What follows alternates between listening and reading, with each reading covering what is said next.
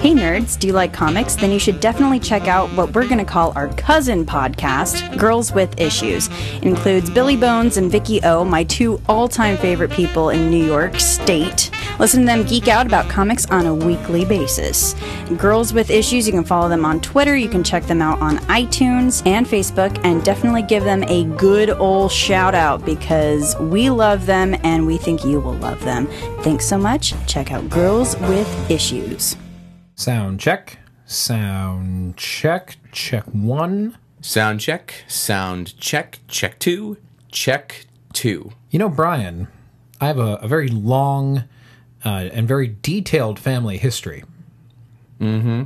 So I've been doing a little additional research, and it turns out, you're not going to believe this, my sixth great-grandmother, okay, so going back 6 times, was actually persecuted and burned at the stake for witchcraft.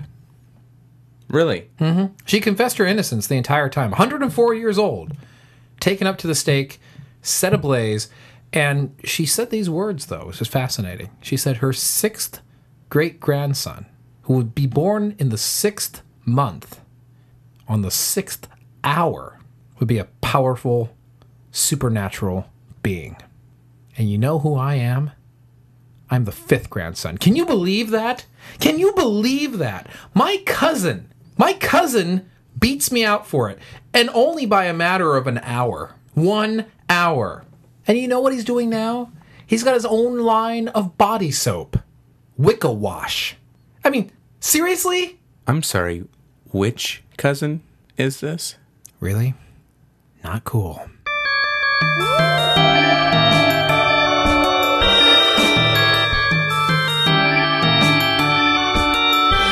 Welcome to Nerds on History. I am Brian Moriarty. And I am Eric Brickmont. How are you, sir? I am fantastic.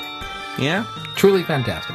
Would you like to share why? Of course I'd like to share why. So, as all of you know, there is going to be a new nerdling introduced into the Nerdonomy family soon.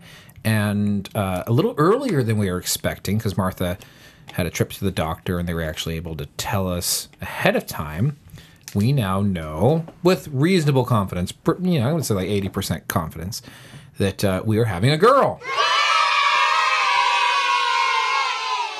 So yes, this will be my 3rd girl, because I do not make boys.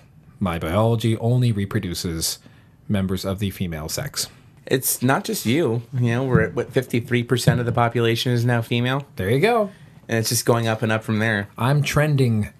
I think the last man on Earth is really going to happen. There will be just a bunch of women, and there's one dude who is just tired all the time. Has absolutely no privacy. None whatsoever. 0 at all.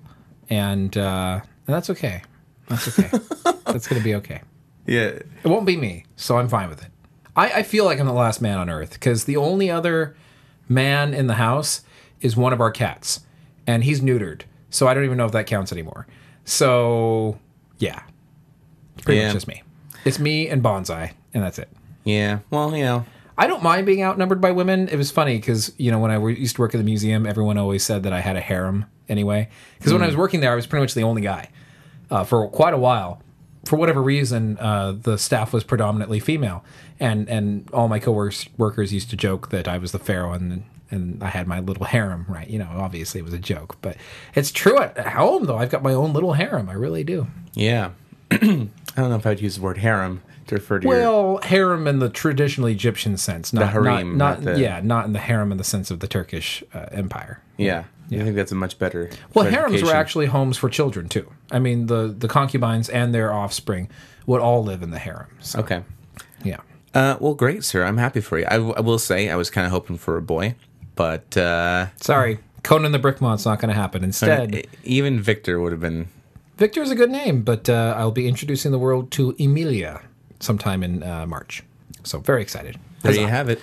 A big huzzah for me and my unborn child.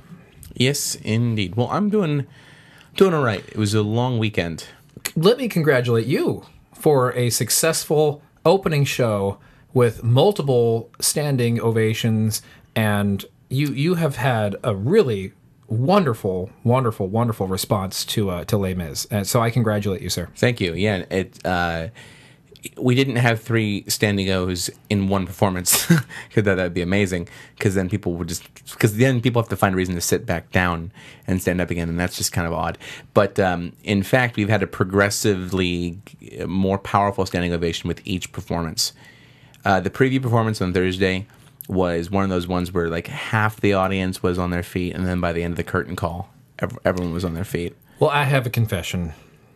I've been slowly increasing the amount of steroids that I've been secretly introducing into the audiences that have been going to your show. So it's not so much that they're more enthusiastic, it's just that they're clapping harder.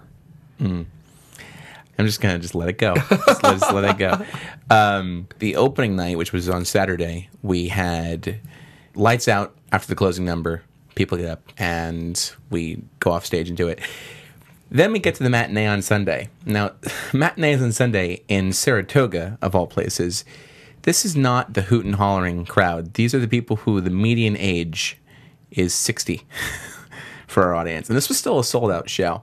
I believe two audience members died of old age during the performance. Well, they were very quiet about it, if that's the case. When we got to the Act 1 finale, there was hooting and hollering. And we're like, whoa! We were not expecting that whatsoever. We get to the closing number of the show. Keep in mind, the show runs about 3 hours with the intermission. It's a long show. Yeah. We finish singing the last note.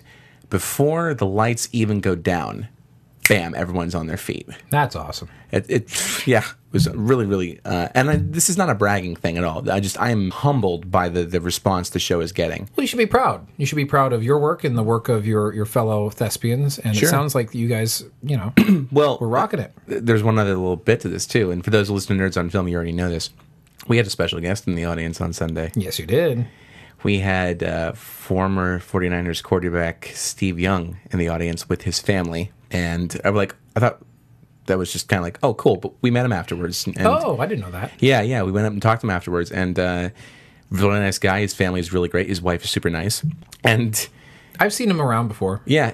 He's in great shape, too. Like, he's looking very, very healthy. I mean, clearly, his multi-million-dollar NFL contract has served him well. So he and his wife did tell us probably the best compliment I've ever gotten as an actor. Not to me personally, but he said it to just in general about our whole cast. Yeah.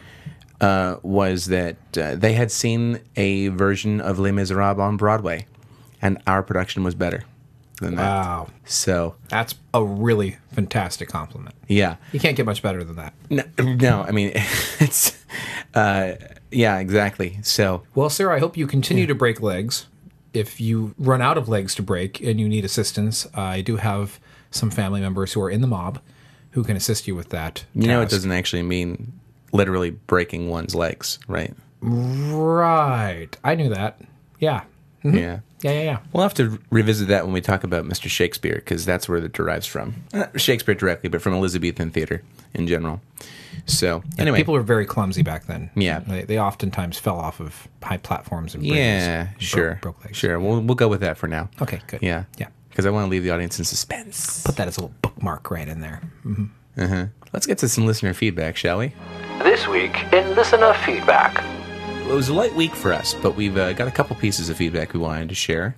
We do. We have one from Susan, and she says, I recently found your history podcast, and I'm enjoying it. However, I feel compelled to correct you about Gesundheit from the Superstition podcast. Gesundheit is the German word for health. It is not a superstitious appeal to God for evil spirits to be dispelled, rather a very practical wish for good health to the sneezing person. Keep up the good pods. I'm finding everything which you have actually researched has a good foundation, so I guess I can excuse a goof in one of an off-cuff remark. Well, thank you. We appreciate it. We always look for a correction if we made a mistake, a goof. Then we always own up to it. And a Gesundheit to you, Susan. A Gesundheit to you. I had thought that we had addressed this with Sarah, because Sarah said she had the exact same comment to give, but I'm not sure if we said it in the episode that was after that or not. I don't remember. So thank you to do I. Sarah and to Susan and to anyone else whose name begins with an S who would like to correct us for this particular bit of listener feedback. We thank you. And Gesundheit. And if anyone says it again, thank you, We know. Listen to this episode. That's all I have to say. Please listen to this episode. We are apologetic. We had a great one from our old pal Dino. Dino. Dino. I love Dino. I like Dino too. You know what? Dino always has great questions for us. He does, and he asked for a film shout out. We did not do that one, so I feel really bad. We'll probably get to it next week, but he did ask us a really good history shout out question. And he asked if you could be any historical figure, but you had to live their life exactly as they did without knowing what the outcome would be, who would you be and why? He goes on to answer his own question. I would be TR. I'm assuming TR stands for Theodore Roosevelt because, he's a badass. Thank you guys for being awesome. Keep up the tremendous and fantastic and brilliant work. Interesting question. Who would you be? I really need to think about it. You go ahead and explain yours. I'll start then. Thanks. Okay, I got two. I would really like to have lived the life of Pepi II. Pharaoh in Egypt, 6th dynasty, last ruler of the Old Kingdom, so I kind of get a neat perspective of the Old Kingdom in a whole. He also came to the throne when he was 6, and I think that would be pretty awesome to actually rule a country as a 6-year-old. And he is purported to have lived to be 104. So, seems good to me. The other person I would be is whoever would have been the longest living person associated with Napoleon Bonaparte, but not to suffer as a result of that association. So I don't know who this person would be, but I'd like to be that. Why? Because I would like to have the benefit of being around Napoleon Bonaparte and seeing all that history without dying or later being persecuted. Or being exiled, for that matter. Mm-hmm. Yeah. Because you would have been exiled for being a loyalist to Napoleon. Oh, certainly. But I'd like to be the guy who got away. Okay. And did well for himself. So whoever that was, I would be him. Okay. Too. Yeah. Well, all right. It's not fair, but I did one real one, so that works too. I gotta say, Theodore Roosevelt sounds like a pretty cool choice, because this is a guy who was shot and gave a speech anyway afterwards. The dude, I mean, he even said he practiced judo in the White House. Not to be confused with Ergot Marshall. No, this was legit. He actually knew judo. And I think he had a great quote saying, you know what, by the time that I've died, I would have lived 6 times the lives you guys would have. And he died young. He was 60 years old when he died. Yeah, that's pretty young. Pretty young. And he was also the youngest man to assume the presidency. Technically the youngest president we've ever had. But he was not the youngest man elected president. Oh. That was Kennedy. That's right. But when McKinley was killed, when McKinley was assassinated, Theodore Roosevelt was only like 42 years old. So was Obama the second youngest then to be elected? I thought Obama was the youngest. Second youngest to be elected. Yeah, because he was like 48, I believe, when he was elected. So he's just behind Kennedy. And because Kennedy was 45. Yeah. So you're going to steal Dino's. All right, that's fine. That's fine. It's you know what? I almost did the same thing. Yeah, because Theodore Roosevelt is a badass. Total badass. And having the teddy bear named after you, come on. Pretty Doesn't get sweet, any better dude. than that. And I love teddy bears. So yeah, well, who does it? No, yeah, I was obsessed with them as a kid. So, Fascists and Al Qaeda. That's who. Really? Nah, I don't know. That wasn't very me. Yeah, that's the only thing I really got. It's a late night, so fair enough. Forgive my uninspired response, but Dino, I support your endeavor. Indeed. Well, shall we get on with the show? Yes, we shall. As I had mentioned previously on a previous episode, I recently lost someone who was very close to me. This was my Uncle Fran. And Uncle Fran and I oftentimes had some pretty interesting conversations, let's put it that way. He was very much into things that were strange and the paranormal and what have you. And we had mentioned on a previous episode that we would be dedicating an episode to him around Halloween time, but then we thought about it. You know what? The whole month of October is available to us. 4 whole episodes. And last year's Halloween episode was so great. We covered so many topics that we just barely scratched the surface on. We thought, what the heck? Why don't we spend this month talking about those topics in full? And I'd just like to dedicate this month, the entire month, to my Uncle Fran, who I know, if he was still with us, would have loved to have listened to these episodes. So this is a dedication to him. So Brian, how are we starting off this month? Which topic will begin our spooktacular Nerdonomy Halloween month?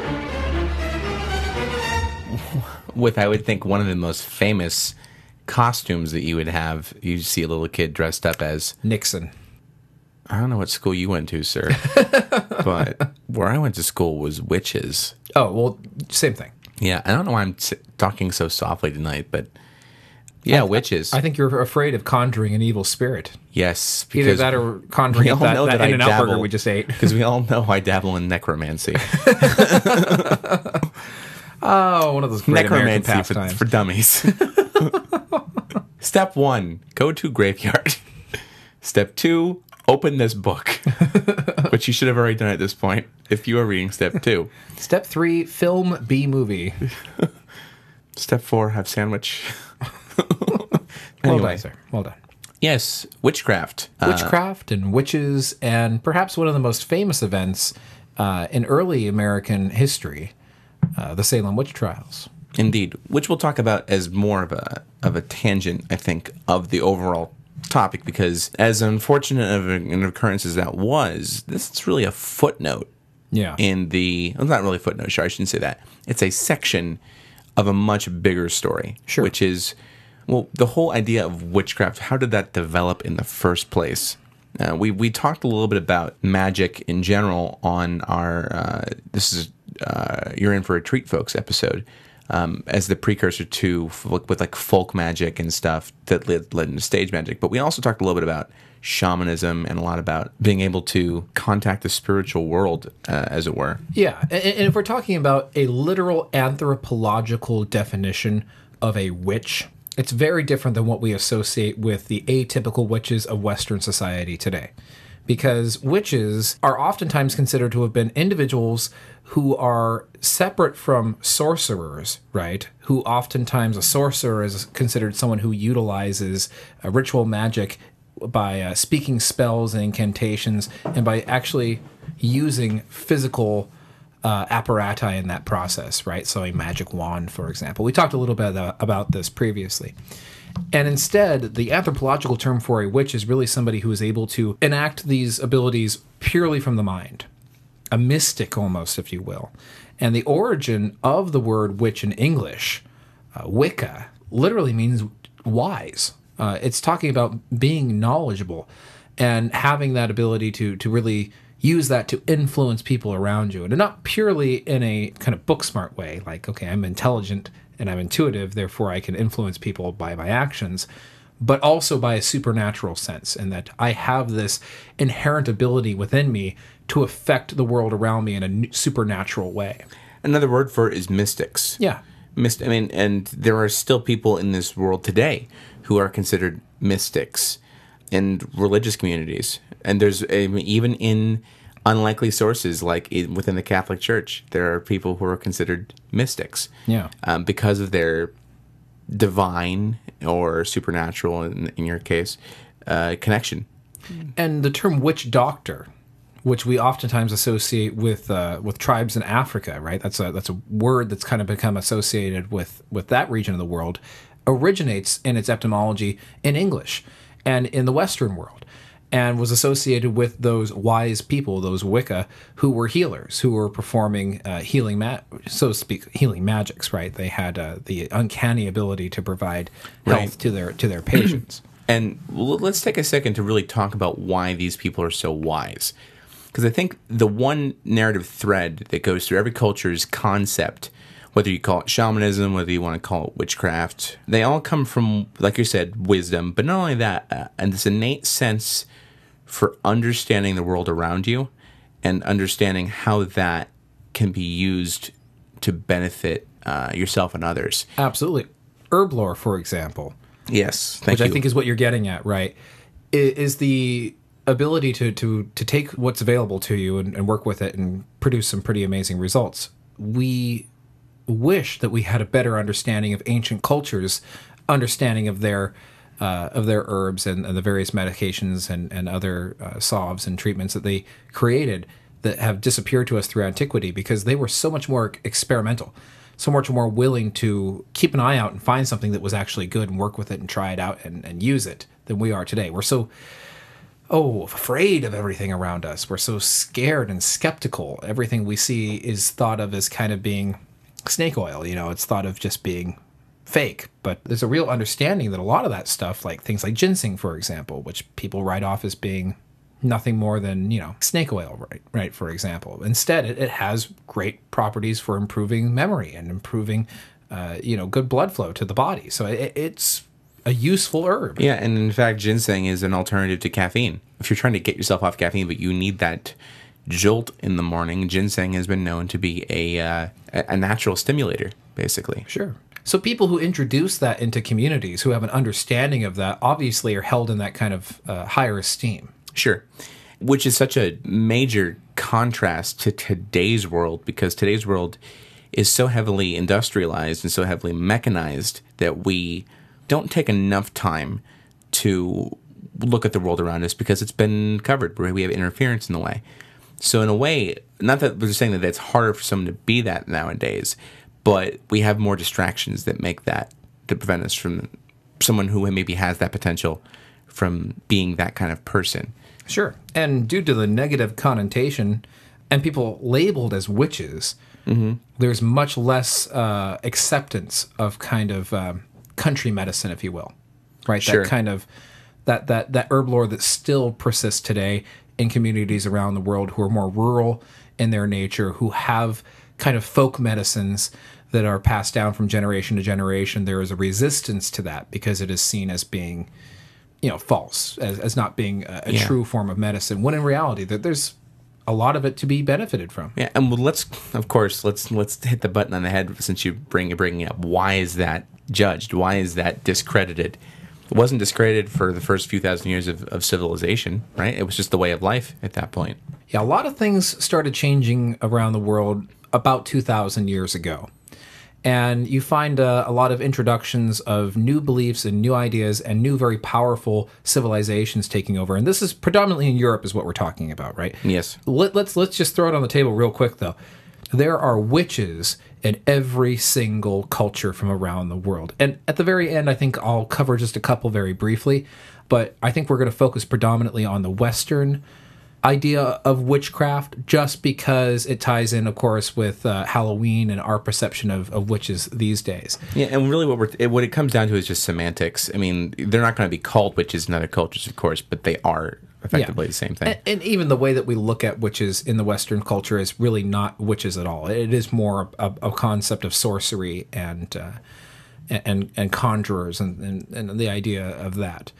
But back to my point. So, in Europe, you had all this stuff going on about 2,000 years ago, and you had the rise of very powerful, very wide-sweeping empires, and they were encountering native people who had very long traditions, very long and traditional pagan beliefs that nowadays are pretty much unknown to us in their original form, because there was no written language in the majority of these communities. Most of this was passed down from word of mouth and from traditions that passed on throughout the ages. But you had in these cultures, in their interactions with these larger, more powerful civilizations, a lot of adoption, a lot of assimilation, and you had a lot of encountering of individuals in those communities that were thought to be powerful and supernatural. And the Romans were some of the very first to label witches and label them as being a negative force, something that was destructive. And really what they were just members of the community that were these healers who were thought of to be supernatural, but thought of more or less to kind of be a threat to these new authorities and new ideas and new beliefs that were being infused into all these different pagan cultures of Western Europe. And a lot of these things, I mean, they really drive back before even Europe. I mean, if you want to go take it slightly further east into Central Asia, into the Holy Land, of course, we see signs of witchcraft, not within the Hebrew tradition necessarily, but rather in the mixing of the other cultures in that area, probably from Mesopotamia more than likely, and therefore Babylonia and so forth. And we see it even in the Bible. We see it in the book of Samuel. And it turns out, I love this name, man. It makes the nerd in me go, what? The Witch of Endor. The Witch of Endor? The Witch of Endor. Oh my God! Exactly. I remember that in Return of the Jedi. It was the Ewok. No. I remember this. It was the Ewok that had all the little teeth around his neck. He was the one with the staff. There was definitely a shaman Ewok. I agree, but this is not that. Nor is it the woman from. Nor is it the lady from the Ewok Adventures films either. Oh, No. so good though. No. And the catchy little song he would sing, the oot-da, oot-da, ooh, yeah, dum-da, dum-da, dum-da, dum-da. Don't look at me like that. I'm just saying. I just like you just doing this little like he's conducting his own orchestra. He was. No, I'm saying you. Like you were doing this little yes. hand movement as you were doing it, like you were conducting your own little orchestra. It was cute. Well, in my mind, I was leading a bunch of Ewoks along with me. But be that as it may, go ahead. Tell us about this Witch of Endor. Which, God, amazing. I don't need to tell it because it was already written. I'm going to just. How about this? I'm going to do something unusual. We haven't done it in our first year yet. I'm going to quote the Bible. Hold the phone. Brian is going to quote the Bible. I've already said I'm not a quoter. And to be fair, I have it right in front of me. So, all right, go ahead. The book of Samuel, chapter 28, verse 3. Now Samuel was dead, and all Israel had lamented him and buried him in Ramah, even in his own city. And Saul, for those who don't know, the king of Israel at this time, had put away those who had divined by a ghost or familiar spirit out of the land. Just the first verse alone, we're seeing it. Those who were divined by a ghost or familiar spirit.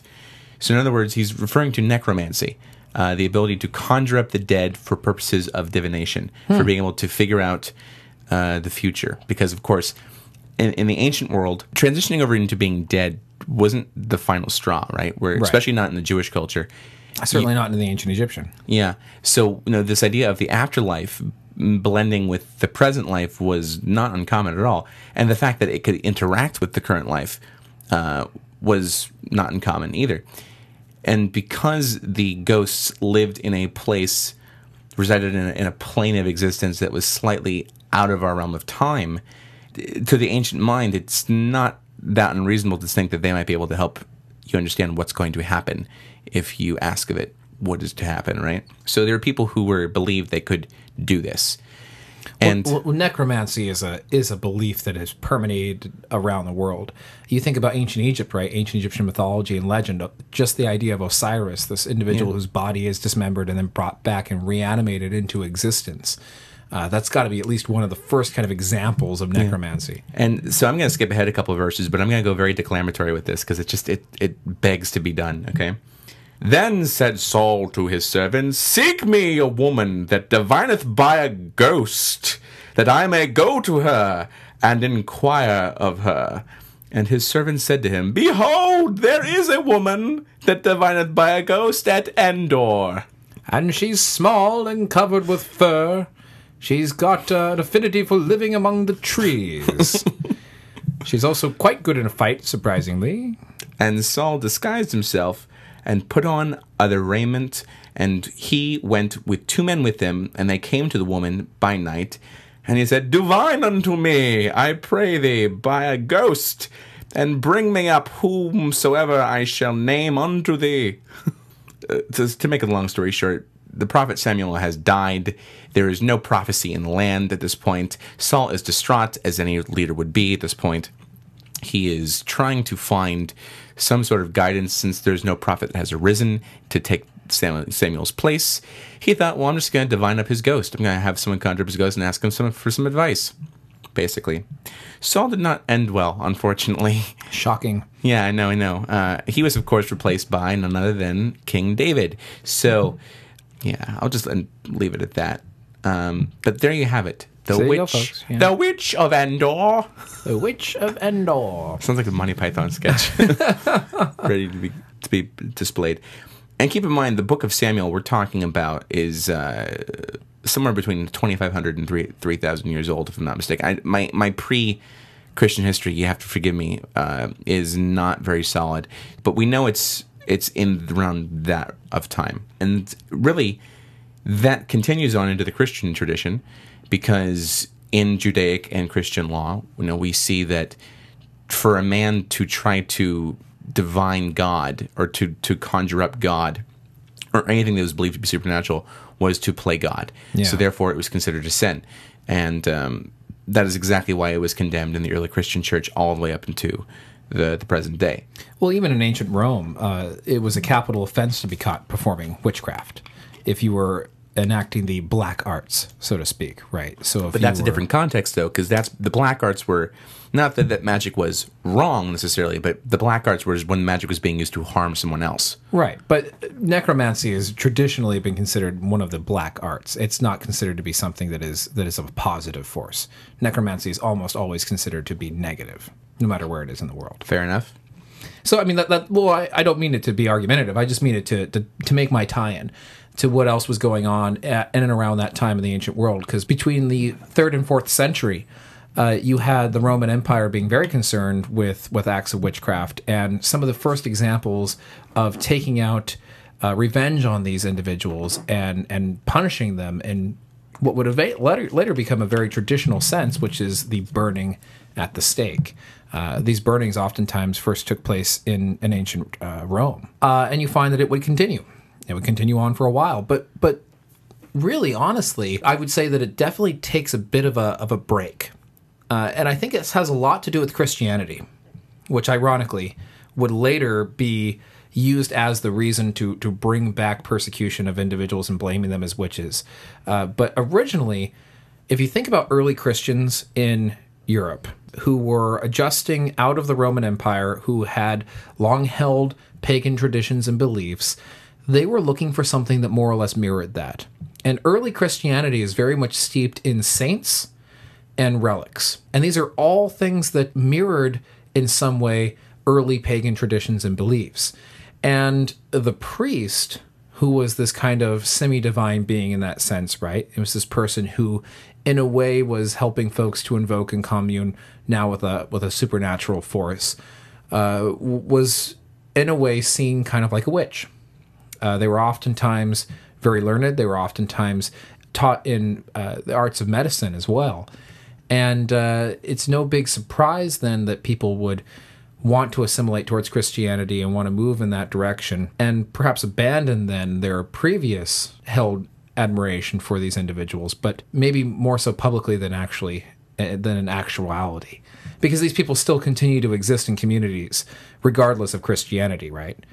Even though Christianity had replaced some of their more traditional pagan beliefs, you still had these individuals in the community who were very important, who were seen as being kind of special and supernatural. So you had these members of the community then that were performing more kind of like a white magic, right? They were usually the healers. They were usually people who were doing good, who were doing positive things for the community. And while they didn't hold as high an office, if you will, in that community as they did previously, pre-Christian times, they were still around. And people knew who they were. They were oftentimes midwives. They were, like I said, these kind of witch doctors, if you will. And they used a type of folk medicine and herb lore to support all of this. The problem with that is they often end up becoming scapegoats for when things kind of go wrong. And that is really what it comes to when we talk about how witches got demified, right? Because here we have plenty of examples of positive witchcraft, of them being a positive reinforcement in communities. But then how do they evolve and become these agents of Satan in the Christian eyes in Europe? Well, I think it's actually really a very simple misassociation, to be honest.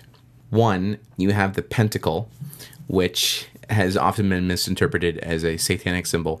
That's the pentagram, which is the upside-down star. The pentacle was a very common symbol that was used in a lot of these pagan traditions. And they were even adopted by some forms of like the Celtic Christianity. I wouldn't say Celtic necessarily, I'm sorry, but in some more pagan mergers with Christianity, they saw it as kind of a symbol of divine truth. But the more simple answer to that is that a lot of the pagan traditions believed in a ditheistic system. There was a goddess and a god. The goddess looked rather human. The god, though, was a body of a man and the head of a stag. And the head of a stag is this horned-looking individual. And so you look at it right away and you immediately begin to associate, from a modern perspective, you immediately could begin to associate that with Satan. I actually think that what ended up happening was that's part of the church's means of really sealing it as being the symbol of the devil. Because Satan at that point was just a fallen angel, right? That's all he's ever been in the Christian church. Right. But there was no visual to associate with that. Lucifer came to Jesus in the Bible as a form of a human. You know, he never came as a horned being. In fact, there's no single definition of it. I mean, if you talk about the beast in the book of Revelation, sure, there's some elements that are dark. Yeah, and even Revelations wasn't truly canon for a long time, and even its inclusion in canon became highly controversial. Sure, exactly. It wasn't really until, we've already talked about that in other episodes. Yeah. So, case in point, it goes back again to contrast of cultures, right? When Christianity was trying to spread through Europe, it was being spread with the might of the Roman Empire, or at least what was left of it, right? The church had assumed the Roman Empire's power, essentially, by the fact that, you now have the pontiff, the religious leader of all of Europe. Kings were being coronated by the Pope, and that was the sign of validity of your rule, right? So if you're being spread by this ultimate authority, both militarily and spiritually, you don't want any other opposition getting in the way of that. So these practices that were, healthy in nature, that were more rural and pagan, all pagan means is of the country, really. Yeah. These more rural country-like practices, traditions, beliefs, will immediately be shunned. And this is something that was also said in Dan Brown's book, The Da Vinci Code. Now, of course, people make a lot of speculation about the Da Vinci Code being inaccurate, and it's true because a lot of that was twisted to suit the needs of his narrative. It was a fabrication. It was a story. But he fills the details with a lot of historically accurate facts. One of them being how paganism was suppressed by the church in the Middle Ages. Well, you think about it, it makes perfect sense. Early Christians wanted to associate Christianity with paganism because it allowed for those communities and people that they were introducing it to more easily adopt to it. Sure. But once you had accepted it and adopted to it, then you wanted to start weeding out some of its more pervasive elements, right? A lot of the iconography associated with paganism, and replace it with traditional Christian symbolism. Of course. So taking what was a symbol of nature in that it's a powerful force, a bull, a strong force, and then converting that and twisting that into a satanic force makes total sense if that's what you're trying to do, which is move away from the old iconography and replace it with the new. And these approaches really changed with the popes, to be honest. I mean, some popes were in favor of merging the traditions of the peoples around them with the Christian faith, and some were like, no, suppress it completely, Yeah. So again, the point is, though, that witchcraft was now being used as kind of a scapegoat and a way to move away from old pagan traditions and replace them with Christian ones. Mm-hmm. Ultimately, that's kind of the point you're making, right? Yes. I think there's another element to it. Go ahead. And it's something that we see not just in witchcraft in Europe, but resulting in witchcraft from around the world. And that is the fear of the unknown and the fear of uncontrollable situations. So what do I mean by this? Well, there's lots of things that happen out of our control. There are natural disasters. There are diseases. There are things that are frightening and destructive that we have absolutely no way of preventing, or if we did, we just didn't have enough of an understanding of what it was to prevent it from happening, right? So when situations happen like that, you turn kind of to a divine power for guidance and to take you out of that, bring you out of that fear. And you need to explain it. It needs to have an explanation. And if you're looking to God to provide you with that source of comfort, then you're probably looking to God to also explain what's going on. So there are many of examples around the world of when things went wrong, people needed someone to blame, so they blamed it on those who they didn't see as having control over, those who had control over the supernatural world, the people who, through legend, could make these things happen, these witches. And I think that one great example of this is the ergot poisoning that was occurring during the 14th, 15th, 16th, 17th century, throughout the Middle Ages and into the modern age of Europe. So what do you mean exactly? This is truly fascinating. There's been a lot of research that's been done on this in the past about 10, 15 years. Are you familiar with ergot? Do you know what it is? To be honest, no, I don't. So ergot is a naturally occurring fungus. It usually occurs and afflicts wheat and barley crops. And it needs a very specific kind of weather condition for it to happen. But when it does, it can be really nasty. It can get in and stay in. So even as you're going through the milling process and you're turning this into flour and turning it into bread, the fungus is still very much present. It's present through the cooking process. It doesn't cook off. And its properties, its chemical properties, the alkalines that are inside of it, essentially are LSD. Wow. Yeah, it's the exact same chemical compounds that make up LSD. So when you eat it, you obviously get very ill. Your body's first reaction is to try to expel it. So it's oftentimes first accompanied by vomiting and stomach pains. But when the alkalines end up being absorbed through your stomach lining from everything that's still left in your body, even after trying to expel it, you end up suffering from the hallucinogenic effects of LSD. Ergot also has the ability to contract and constrain muscle. So people who are suffering from these fits of hallucinations are also convulsing, and quite violently in many cases, taking multiple people just to hold them down or tie them down so they don't harm themselves. And I think of these and I immediately think of someone who might be under the spell of a witch.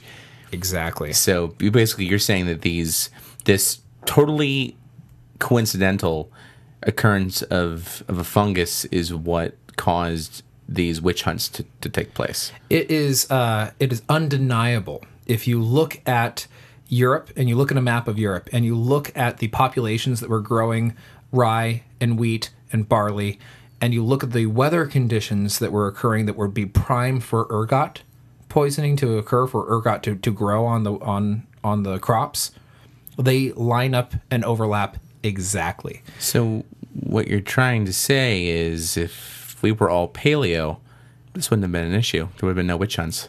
Exactly. Well, hundreds then, of thousands of people would have been saved. Bring on the bacon, man. Let's do this. Yeah, you know what? The problem is, even knowing that, people would still want their carbs.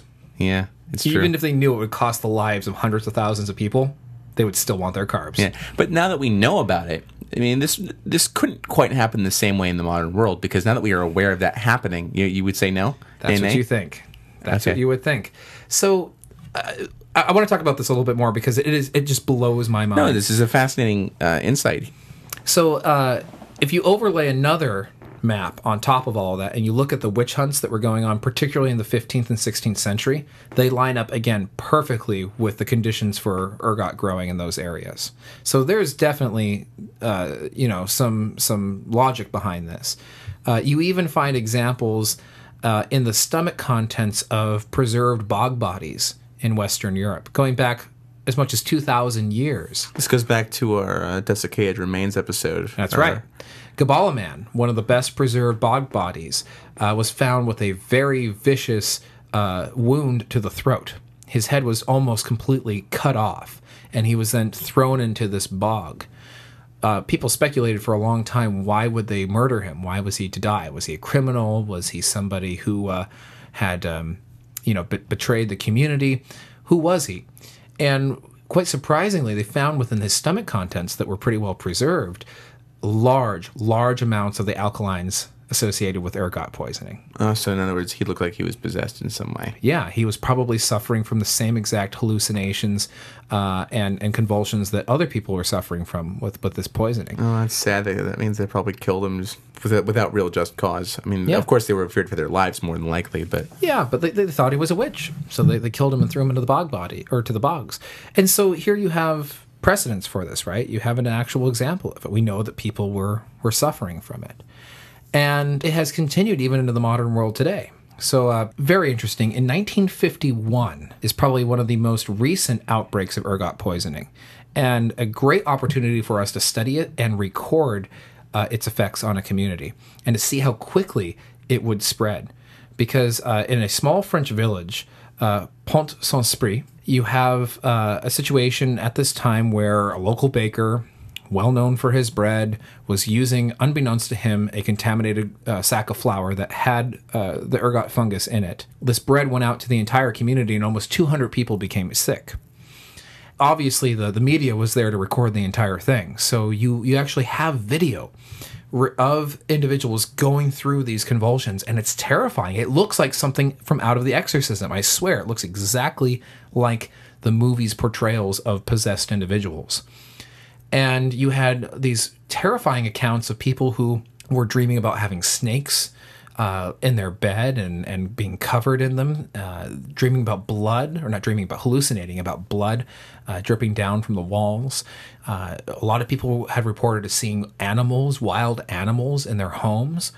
People were jumping to their deaths from their homes because they were afraid that they were being chased by wolves. And you had many members of the community dying just from the effect of the poisoning itself, and not just the hallucinations driving them to do things. And this spread within a matter of hours and afflicted almost 200 people in the community. Well, so, yeah. I mean, the power of this is amazing, and you cannot deny, that if this were to happen 300 years earlier in a community in France, you could easily see people considering this to be the work of the devil and looking for a scapegoat and looking to witches to be that scapegoat. Sure, and I think that's the point I'm really getting at, which is that in our modern or postmodern world, with medical science being what it is, it would be very hard to label this as a supernatural occurrence. Now that we know about this fungus. Well, you'd be surprised at how many people in that community thought it was an act of God. Sure, and thought that it was people in the community who were not being good to God that were causing this to happen to people. Sure. So even at that time in 1951, people initially saw this as an act of God. Yeah. Well, to take a step to the side for a moment. When we're talking about the 15 and 1600s, the witch hunts were rampant in Europe at this point. Yeah. And of course, we're also talking about the Inquisition going on as well. So, the church was trying to preserve itself in any way it could from both sides, from people who were dissenters and people who they thought were blasphemers. And that brings us to the unfortunate occurrence of Miss Joan of Arc, who is now a saint in the Catholic Church. She was canonized on the 500th anniversary of her execution, actually. Oh, good for her. Yeah, in 1945.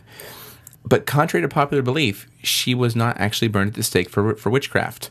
At least not technically. There's a great article about her on the History Channel website, history.com. Really? Called 7 Things You Didn't Know About Joan of Arc. I will just read from it quickly. It says, at least not technically. So after falling into enemy hands in 1430, Joan of Arc was tried in the English stronghold of Rouen by an ecclesiastical court. Basically means she was tried by the church. The 70 charges against her ranged from sorcery to horse theft. But by May 1431, they had been whittled down to just 12, mostly related to her wearing of men's clothing and claims that God had directly contacted her. It's commonly believed in the non-religious world that the symptoms that Joan of Arc was exhibiting of hearing God's voices or the visions she was hearing would have probably been considered schizophrenia. Almost certainly. That would also, to be perfectly honest, as a Catholic, would also negate her miracles and thus not deem her eligible to be considered a saint either. Ooh, double-edged sword. So, the church retracting those statements is not likely. I mean, they did it to St. Christopher. We don't have to sacrifice any more saints. Right. Especially not this one. The one that they already backtracked on in saying, no, she wasn't a blasphemer. She really wasn't. Sorry. So basically, they offered her life imprisonment in exchange for an admission of guilt, and Joan signed a document confessing her alleged sins. However, and this was depicted very well in the movie The Messenger, which was the story of Joan of Arc. She had some guards who were threatening some very evil things. They were threatening to assault her in ways I won't mention, unless she put back on her male clothing. And the moment she did, they called the bishop and said, witchcraft, witchcraft, witchcraft, because supposedly those clothes had not gotten in there by natural means. Basically, it was a total smear campaign. It's a setup.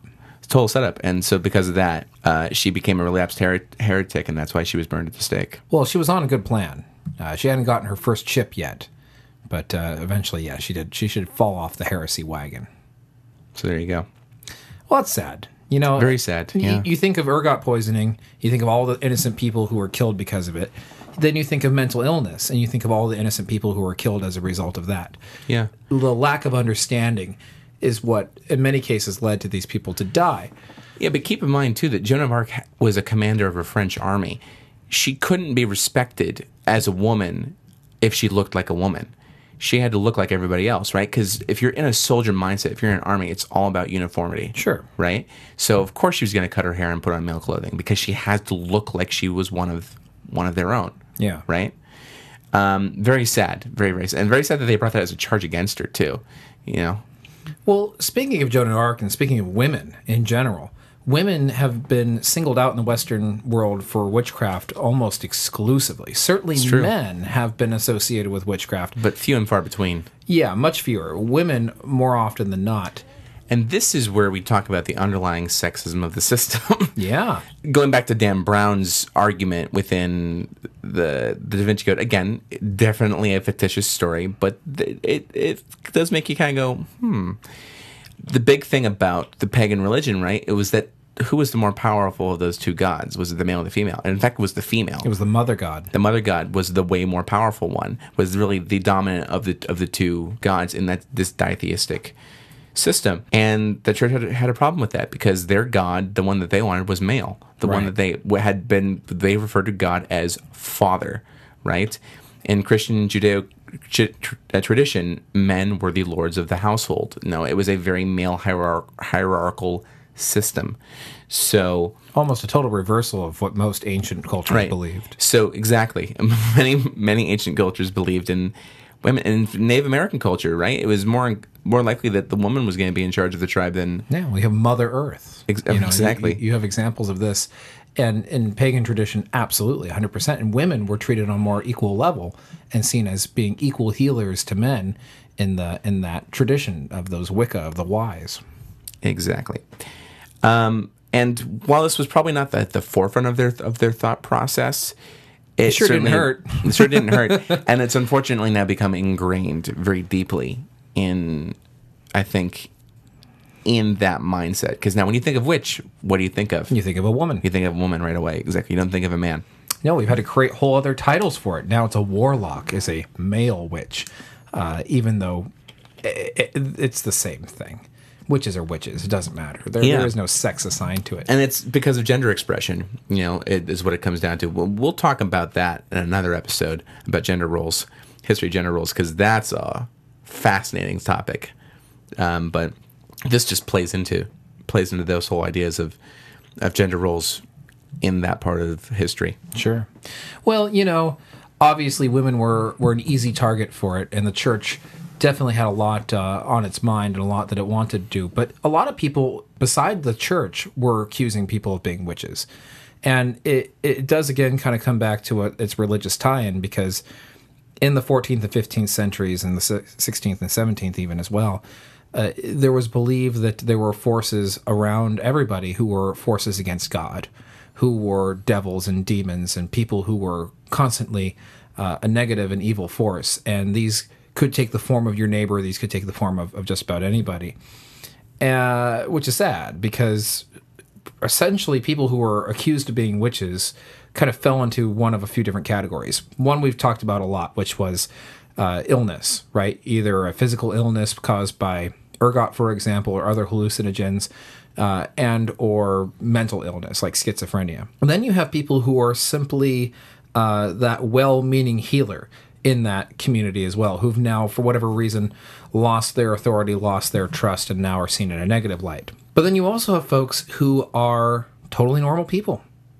who are caught up in the wrong place at the wrong time in association with other individuals, and or people who did nothing but kind of gain the anonymity of their neighbors. They did something that they didn't like. So what did they accuse them of? Witchcraft. Everyone's seeing demons and negative forces around them, so they're more than willing to go along with it. I am so glad you brought this up, because that would lead me to... Well, can we jump over the pond to the Americas at this point? Let's do it. Thank God. Okay, cool. Not that I haven't loved talking about Europe, but we gotta get to this. Yeah, right? Salem, Massachusetts, 1692. Yes, you have this ergot poisoning. In fact, the site that I pulled up from Washington State University mentioned ergot poisoning as well. So there's definitely a lot of momentum and credibility behind this theory. You essentially have one of the most famous examples of witch hunting in history now going on. And it was documented probably most famously in Arthur Miller's play, The Crucible, which I have had the pleasure to be a part of and read, of course, in high school like every other 11th grader. Again, we're all shocked, Brian. Yeah. We're all shocked. But here's what I find really fortunate. So Arthur Miller did a lot of research into the Salem witch trials, and mostly the reason why he wrote the play was not about witchcraft, and contrary to popular belief, The Crucible is not about McCarthyism either. He saw what was happening with McCarthy and saw the parallels to the witch trials, and that's why he wrote the play when he did. The person who directed the play that I was in was fortunate enough. She played Mary Warren in the 1991 cast of The Crucible that was directed by Arthur Miller. Oh, really? So I felt very fortunate to have Gwen as my director because she had a very authoritative view of the work, right? And we talked very much about adding one key element back into that play because the play initially starts in the bedroom where, for those who don't know The Crucible, I'm shocked, number one, but if you don't know the story of The Crucible, the inciting incident is that these girls have been found dancing in the woods with Tituba, who is a Caribbean slave woman who has basically been teaching them witchcraft, is what they're claiming. And one of the girls has fallen ill and is basically in a catatonic state, who happens to be the daughter of the town reverend, so it looks really, really, really bad. And that just kind of gets this spiral of hysteria going through the town. One of the chief offenders, though, is a girl named Abigail Williams. And now the real Abigail Williams was probably about 13 when this really took place. I think she was aged up to be about 16 or 17 in Miller's play. And basically, to make a long story short, Tituba was showing them, doing some sort of ritual that was probably more closer, I would say, to voodoo or Santeria, not the traditional form of witchcraft as we're perceiving it. They get caught by the reverend, and now they have to save themselves. So they start to say that they had seen other people who were witches and that they were being influenced by them. And basically, it was to save themselves, is what it really was. And the book does not talk about ergot poisoning. The script of the play, I should say. Yeah, that was a development that came about, more several decades later. Yeah, this is the play talks about it as a complete machination of these girls just to exact revenge and just to save themselves. And one of them is that Abigail names a former lover of hers' wife, John Proctor. Now, the real John Proctor was in his 60s when he was hanged for witchcraft. He was aged down to be about his 30s or 40s, right, in the version that Miller produced, because 13 is just creepy. Yeah, yeah. Just flat out creepy. No real need to say it. It's understood. And the romance was completely dramatized. I don't think there's any historical evidence. None of this actually happened, no. But what I do find really interesting is the character I played, and there is an element here I think that plays within all this ergot poisoning as well, was there were definitely people who seized the opportunity. The character I played was Mr. Thomas Putnam. And for those who are unfamiliar with the cast of characters, Thomas Putnam was a very wealthy landowner in Salem. And he was also kind of greedy when it came to his land. It doesn't stand to reason that he would start to accuse other people who potentially had land that he claimed was originally his family's land as witches, because if you were a witch, all your property was seized to the state or was seized to the government at that point. Interesting point of fact that Miller mentioned in his research, every single one of the depositions of the accusations of witchcraft were in Putnam's handwriting. So, what do you think that tells you? Sneaky bastard. Yeah. And I played him. So go figure. Yeah, capitalism at its finest right there. Pretty much. Sowing the seeds of capitalism in Puritan America. Laced with ergot. Yeah, laced with ergot. Capitalism laced with ergot. There you go. There you go. Yeah, I find the whole trial itself to be quite fascinating because it is called the Salem Witch Trials, but the truth is over 150 people were accused, arrested, and imprisoned from other areas, too, not just in Salem. Right, from the entire region. And if you think about it from that sense of what would have been affected in terms of crops, right, it makes sense that it spreads beyond just this one village. The likelihood of this one village being afflicted and no one else doesn't make sense to support that argument. But when you realize it's the whole area that's been contaminated, it makes a lot of sense. And eventually 19 people were hung, 14 women, 5 men. The other people got off. The reason they did is because they confessed. Because they said, yes, I'm a witch. I don't want to die. And they didn't kill them. This is Puritan New England. they broke away from a lot of really horrible, heinous things that were going on within their own communities back in England. That's the reason they came to the New World, was to practice their religion, and they were deeply religious people. So they were not of the mindset to just go around and kill people willy-nilly. They needed a reason for it, and this was a very strong reason to them, but just as strong a reason for those 19 people to be hung to not confess. Because in their eyes, to confess to being a witch was to repent, essentially. Yeah, well, not only just to confess to committing a crime of God, right? For which death was preferable. Not only that, but there was a legal status to what witchcraft was. I mean, Miller even says it, and this is totally true. It's ipso facto. Ipso facto means it's an invisible crime. Yeah. Right? Which means the only people you can question are the victim and the witch. And if the witch is naturally going to deny they took part of it, so the only person you can believe is the victim's testimony. And them being good Christian people think, well, why would someone lie about accusing somebody about that? Because these were a very pious community. Yeah. Well, these girls who started it all in the village of Salem, they suffered from the same affliction that you find of these people in 1951 in France. The descriptions are identical. What also I find fascinating is that in 1951, a dog was recorded to have eaten some contaminated bread. And it started whirling and twirling around, and it started biting at the air and suffering from hallucinations and actually biting on rocks and breaking off its teeth. A really horrible and horrific account of what it could do to not just people, but to animals. Oh, yeah. A parallel in Salem. Leading up to this, when people started getting sick in the community and started suffering from the poisoning, people did not want to talk about witchcraft. They wanted to avoid it. One of the tests that they did was to talk about witch cakes. Witch cakes, exactly. Oh, thank you for bringing this up. Yeah. I was going to do it if you didn't. Well, they would bake bread, and they would soak it in the urine of someone who was thought to be under a spell or charm, and they fed it to a dog. Yeah, and if the dog would start to exude strange behavior, it was to be the sign of the witch. Never mind the fact that the bread probably had the ergot in it. That's exactly it. It wasn't the urine that was doing anything. It was a very minute doses.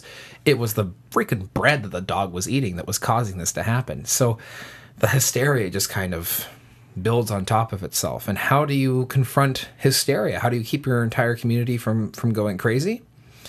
You line people up, you accuse them of being the people, you come to some sort of resolution, whether it is they confess and or they die.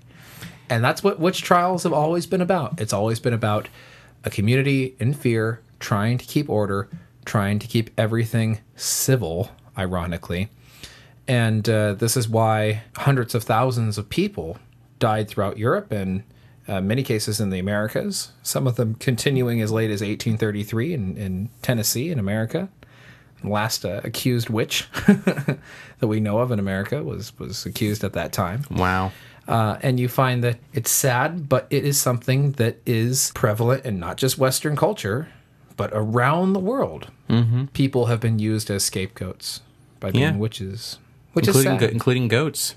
Which is sad. And you know what? It gives a bad rep to the neo-pagans of today, which is very much a modern movement.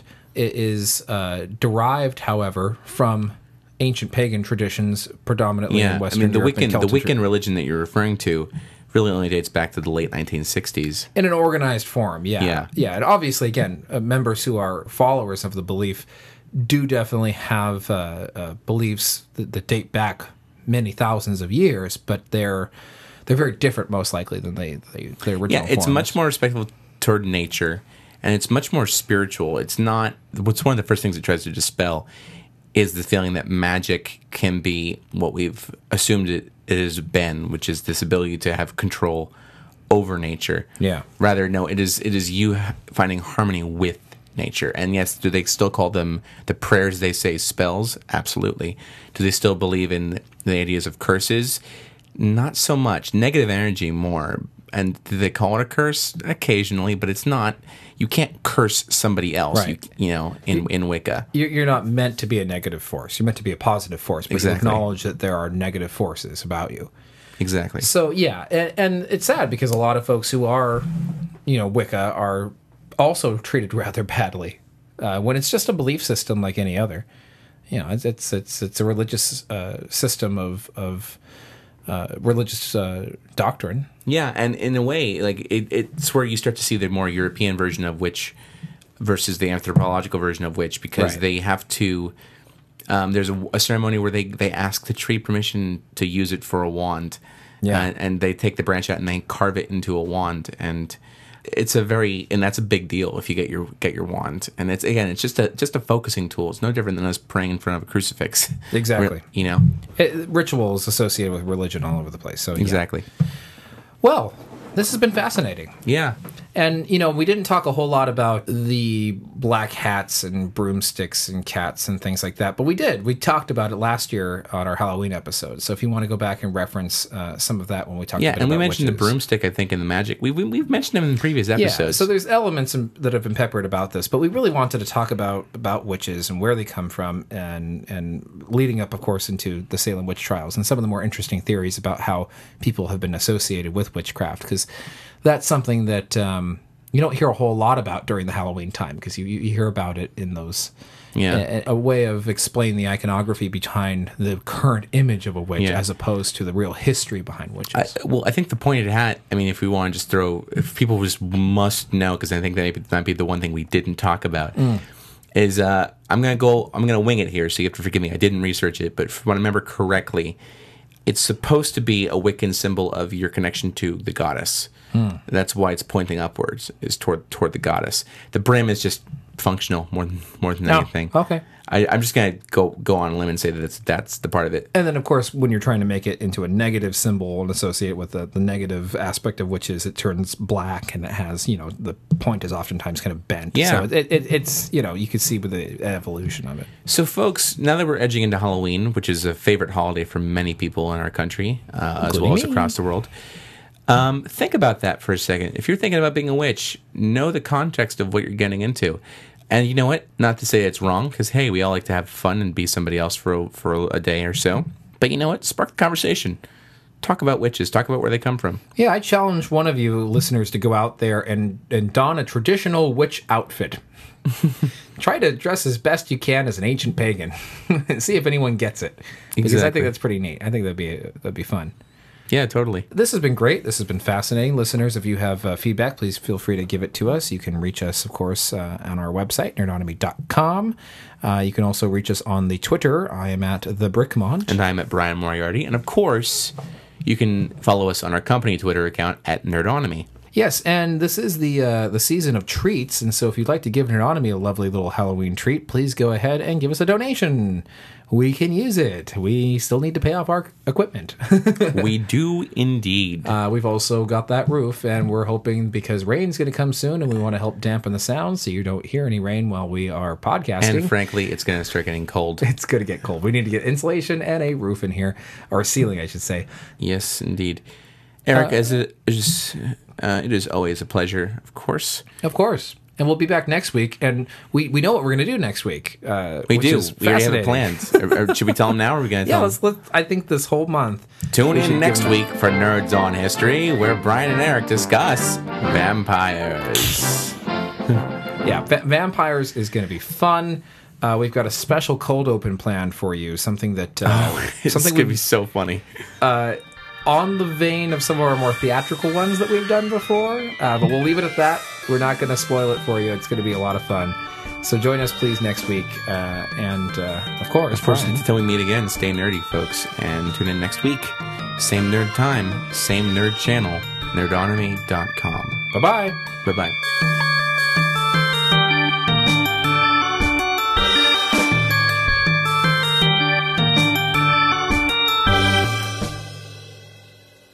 So, Brian, you know the skit we did at the beginning? Yeah.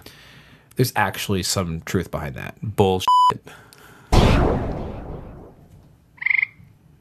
Yeah, not so much bullshit now, is it?